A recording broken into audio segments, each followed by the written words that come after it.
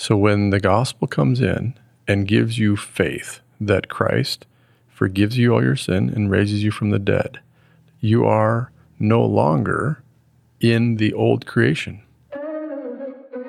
What's up, everybody, and welcome back to Scripture First, the podcast that explores how the Lutheran lectionary is working in your life.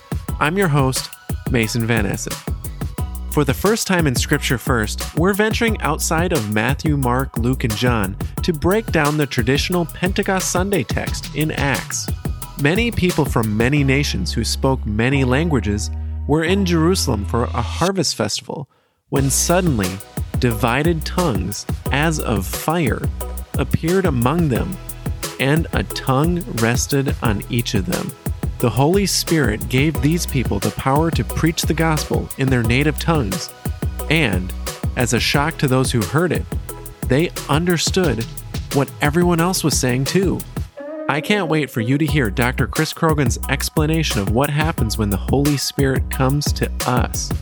But first, here's Acts chapter 2, verses 1 through 21. When the day of Pentecost had come, they were all together in one place. And suddenly, from heaven, there came a sound like the rush of a violent wind, and it filled the entire house where they were sitting. Divided tongues, as of fire, appeared among them, and a tongue rested on each of them. All of them were filled with the Holy Spirit and began to speak in other languages, as the Spirit gave them ability. Now there were devout Jews from every nation under heaven living in Jerusalem, and at this sound the crowd gathered and was bewildered, because each one heard them speaking in the native language of each. Amazed and astonished, they asked, "Are not all these who are speaking Galileans? And how is it that we hear, each of us, in our own native language?" Parthians, Medes, Elamites, and residents of Mesopotamia, Judea and Cappadocia, Pontus and Asia, Phrygia and Pamphylia, Egypt and other parts of Libya belonging to Cyrene, and visitors from Rome, both Jews and proselytes, Cretans and Arabs. In our own languages we hear them speaking about God's deeds of power. All were amazed and perplexed, saying to one another, "What does this mean?" But others sneered and said, "They are filled with new wine." But Peter, standing with the 11, raised his voice and addressed them, "Men of Judea and all who live in Jerusalem, let this be known to you, and listen to what I say. Indeed, these are not drunk, as you suppose, for it is only 9 o'clock in the morning. No, this is what was spoken through the prophet Joel. In the last days it will be, God declares, that I will pour out my Spirit upon all flesh, and your sons and your daughters shall prophesy, and your young men shall see visions, and your old men shall dream dreams. Even upon my slaves, both men and women, in those days I will pour out my Spirit, and they shall prophesy. And I will show portents in the heaven above, and signs on the earth below, blood and fire, and smoky mist. The sun shall be turned to darkness, and the moon to blood, before the coming of the Lord's great and glorious day. Then everyone who calls on the name of the Lord shall be saved. And now on to this week's conversation.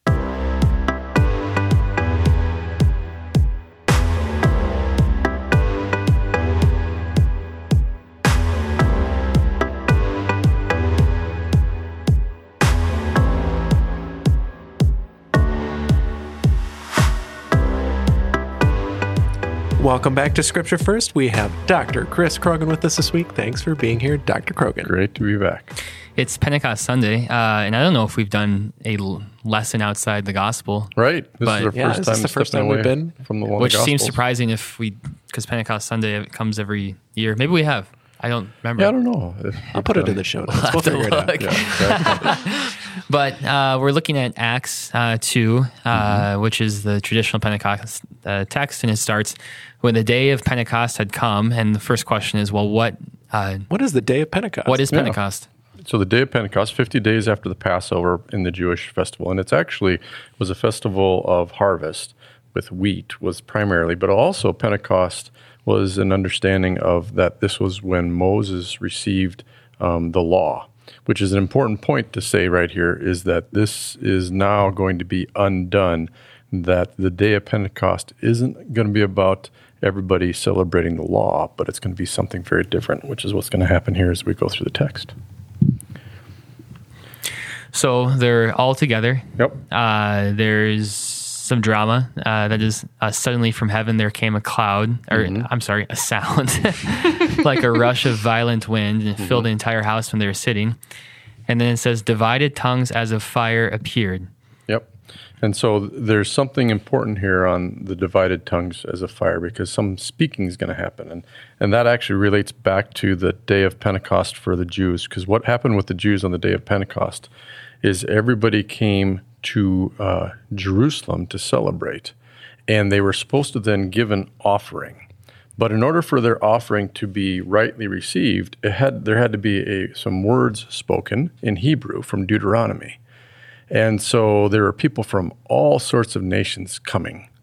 And when they came, their proper offering had to be said in Hebrew. And so this is why it's going to be very important. This tongues of fire, there's going to be tongues is the way we know speech. And fire is often what is a prophetic. So when we see the prophets, and when Moses is at the bush, fire is part of God speaking. The angels in the Psalms, they are understood as fire. So there's some imagery here that the author Luke is doing here in Acts of these tongues. There's going to be some speaking that comes straight out of the mouth of God, Word of God. So that's what's happening with the tongues of fire. So is that a literary tool to depict God speaking, or does God speaking literally look like fire? Well, this is what it has been in the Old Testament, is when Moses runs into God speaking, this the burning bush. And so these are images that Luke's recalling coming out of the Old Testament. And then when the angels are speaking and preaching, so an angel, remember, is a messenger. So when God's word comes out, often in the Old Testament, it's been with the image of fire. Yes. Yeah. So then it continues. They, as a fire, appeared among them, and a tongue rested on each of them. All of them were filled with the Holy Spirit and began to speak in other languages as the Spirit gave them ability. Right. It's interesting. So the church, one of the churches I've gone to, and I think it was this actually, to depict this, the preacher that Sunday would be preaching this, and all of a sudden, they must have coordinated it beforehand, but they would have members of the congregation who spoke different languages just start mumbling and talking in the congregation in their different languages. And the first time I heard this, I was like, this is so rude. Who is talking? Shut up. Right. Someone is preaching. Right. But that's what they were doing. It was very confusing. It is very confusing, and it's But it was memorable. It's memorable, and what it's actually trying to enact what happened. Okay. I don't recommend it for a service because the Apostle Paul actually says, "Speak in the tongue that the people can understand." And this is actually one of the challenges that congregations have, is when they have somebody stand up and they pray in their native language and nobody else understands it. That's not good practice either. So for dramatic effect, it is kind of what was going on. But note, there were people in the audience that understood the language at that time, and what they should be saying is actually the gospel. And so it should be a spoken word of gospel. So they all should be saying basically the same thing: Jesus Christ, crucified, raised from the dead, forgives your sin, in their native tongue. And so that's what should be spoken, not just jibber jabber. I think that's what they said. From what I could hear, I understood all of those. I think it's important to also note that what's a little bit more dramatic is that suddenly from heaven there came a sound like the rush of a violent wind, and divided tongues rested on each of them. Yeah, I mean that's a pretty dramatic image. Right. Other than people speaking in different languages. And there's a power there, because these were all Jews from Judea who weren't from far off lands that had, taken their latest language course at college, right? So they didn't know, and all of a sudden, boom. So this isn't really a pretty serious act of power. And so it lands on them, which is what the Holy Spirit does, is it gets into your ear, it forgives you your sin, and then all of a sudden you have a sermon on your lips. In this instance, it was a miraculous way of saying it in a language that could be understood by people that you didn't know. So that's part of what's going on here with this. And so they're speaking in these other languages. Now, the other piece with this is what they were speaking was not the law. So the other languages, like I said, these are important because these are people from all around the globe coming for this specific festival to do a sacrifice. And all of a sudden they're hearing something very different, not the law, not sacrifice, but the gospel. And so it's kind of a double contradiction. They're not telling you to sacrifice, and they're not making you say it in the Hebrew language. So there's really a kind of a turning things upside down, inside out here in this text, which if you don't really understand what had been going on for Pentecost and the Jewish festival, this stuff doesn't seem so radical, but it's really quite radical against what's going on in general. Yeah. So in verse 5, now there were devout Jews from every nation under heaven living in Jerusalem, and kind of what you were saying before, Dr. Krogan. And at this sound, the crowd gathered and was bewildered because each one heard them speaking in the native language of each. So it wasn't just strange languages that are unrecognizable or unknowable. It was They recognized it. They recognized them as their own. Right. And so this is also another thing, is this is not what a lot of people say in like Pentecostal churches where you have, speaking in tongues that actually isn't in a language. Yeah. And so when we talk about the Holy Spirit, we understand the Holy Spirit came and spoke in a legitimate language that other people are going to understand. And so that's part. But what they're speaking also is the gospel, not the latest news flash or anything like that. Or like meaningless gobbledygook. Yep, exactly. Throwing the head back. No. We hate gobbledygook. Yep. Okay, so then it continues. Amazed and astonished, they asked, "Are not all these who are speaking Galileans? And how is it that we hear each of us in our own native languages?" And then they just list them out. Yep. They list out a lot of different countries and states that I cannot pronounce. Yeah. So there's a bunch of, there's a whole list of all the nations, the different people that had come from all over. But they are amazed and astonished that these Hebrew speakers are actually telling them the gospel. And that's what's really important, is they've got the word, they have the word of God outside of Hebrew. And so that's part of the amazement as well, is, we can actually hear God's speaking to us in our own native tongue.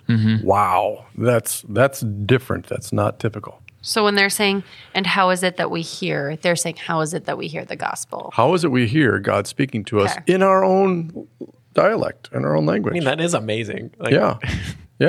They all spoke Hebrew, and you're hearing it in your own language. Yep, exactly. Like it's revolutionary that God's word now comes outside of his chosen people of the Hebrew language. Yep. And as you said, it's not just merely that they're speaking in the new language, but what it is they're saying. Exactly. And so they were given the gift of the Holy Spirit, which is to deliver the gospel to them. And so that's what getting the Holy Spirit is going to do for them. Yep. And then skipping down to verse 11. Yep.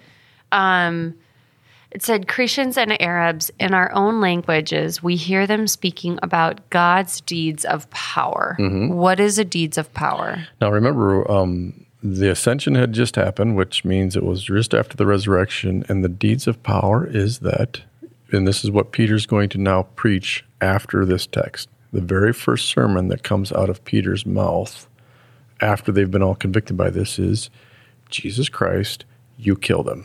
And he was raised from the dead and reconciles you to God now. So that's the deed of power, is that everybody recognizes that something happened with this resurrected Jesus, and he's now delivering the goods to people. Jesus is. He's forgiving sins. So that's the power that has been happening, is death, the devil, and sin has been defeated. So it's not, a lot of people, when they think of the Holy Spirit, they're thinking, oh, wow, I can now make somebody walk, or I can, do something miraculous, that's not what the Holy Spirit does. I'm going to be empowered, that it's giving some sort of power. Yep. Back to me. Back to you. Back to you. Righteous. Yeah. Yep, exactly. Which is what we talk about is the difference, spirit, flesh differences here. And Luther has a nice little thing when he's doing his preface to the Romans, the distinction between spirit and flesh. You can be very fleshy if you're off meditating. We've probably talked about this before. If you're off doing spiritual exercises, if you're in your room trying to get closer to God by doing some sort of, going on a labyrinth or something, that can be very fleshy, Luther says, because you're doing it for your own self-interest. Mm-hmm. Spiritual is something that you're doing for the sake of promoting the gospel and your neighbor's needs. Mm-hmm. And so this is why the power is actually, oh, wow, my neighbor's benefiting from this gospel. And that's important too, because everyone assumes that spirituality is like atmospheric. Yep. Whereas in reality, it's serving your neighbor. It's grounded. Mm-hmm. It's real life. It's in front of you. It's the blood, sweat, tears that are being asked of you. Spirituality is being freed to not try to become something you're not. Freed to not have to become spiritual. Yes. Yeah. Free to not trying to escape this world or escape your needs or escape the daily life. That's spiritual, is to be freed to live as a creature, as the human God made you. That's spiritual, as opposed to trying to transcend. That's what a lot of people think of spirituality, is transcending your earthly existence. Yep. So they're first amazed, or at least some of them are amazed, and then it says, but others sneered, and they chalked it up. They're filled with new wine, which I don't know what kind of wine does that. Yeah. But educates you. Yeah. That gives you a new language. Yeah, exactly. No, it probably gives you language, but not always language that people like. At least that's not been my experience from people or myself sometimes. But what's interesting here is when Christ is proclaimed, note, they were telling everybody the gospel. Mm-hmm. This does not necessarily mean everybody all of a sudden likes it. So even Jesus' resurrection, his bodily resurrection, witness to it doesn't make everybody excited and happy. This is really important. So some people are hearing this miraculous deed of power and they're upset. Why? Because they're not in charge, or it wasn't given to them, or they just literally have their hearts hardened. So that's a very important part. So you'll have people that oppose the gospel, even though Christ has been right there, and people are saying, no, it's just about your forgiveness. No, I don't like it. I don't need it. Yep. It's just the wine. Just the wine. People are, Who are you to say? Well, and then it's interesting. If you continue in the next paragraph, it's actually Peter who addresses the crowd. Yep. Peter's the one who kind of starts to set them straight. Mm-hmm. He raises his voice and says, and listen to what I say. Indeed, these are not drunk, as you suppose, for it is only 9:00 in the morning. Yep. No, this is what was spoken through the prophet Joel. And then he quotes, in the last days it will be, God declares, that I will pour out my spirit upon all flesh. Mm-hmm. Yep. And so, again, this is why that spirit-flesh distinction that we just talked about is right here. I will pour out my spirit, which is my peace, is going to be given to you on your flesh. So you're no longer worried about living in this old creation. You're no longer worried about yourself. You're no longer worried about self-preservation or how you're going to make it. And so this is what Joel is talking about, is the Spirit comes in and removes you from self-consciousness, removes you from your judgment, being judged or needing to judge in order to survive. This is an important prophecy that Joel has, and Peter's saying this is what happened when Christ came, and now the Holy Spirit come and doing this to all of us. So I guess the other question might be, this is admitting, or this is saying that this is the last days too. Yep. And absolutely. What does that mean? It sounds, in the last days it will be. It will be. It will be. So when all of us are in the moment of faith, that is to say we are freed we are no longer under what we'd call the accusation of the law.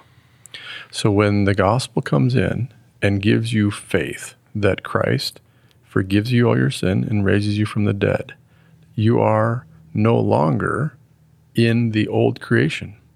Now, that's not permanent for us today, because we'll walk out of this podcast and the old creation will come back and say, oh, you didn't do a very good job today, right? But in the moment of hearing the gospel, you have what we call the breaking in of the kingdom. And so when that kingdom breaks in, it ends the law, and that is the new creation, which is the last day. And remember, we've talked about this in the past. In eternity, there is no time. Mm-hmm. You are in eternity when you have faith. That is to say, you have the foretaste of the feast to come. You are freed from the worry of time. How much time do I left? Do I have time to make up for it? All that kind of stuff. Mm-hmm. And so this is literally the last days for you when you are freed in faith. Time is up. There's no more days. There's no more days.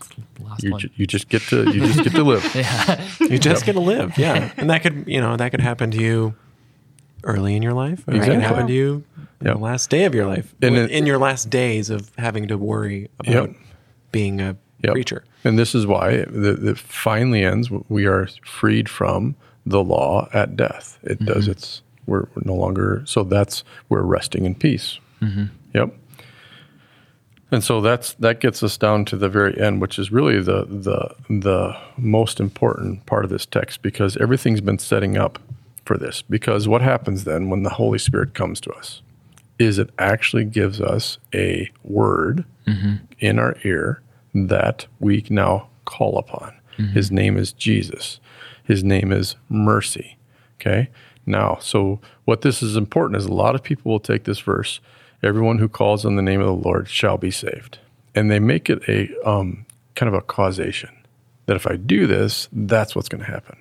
That's not actually the best way to hear this. It's not a causation, a cause and effect kind of thing.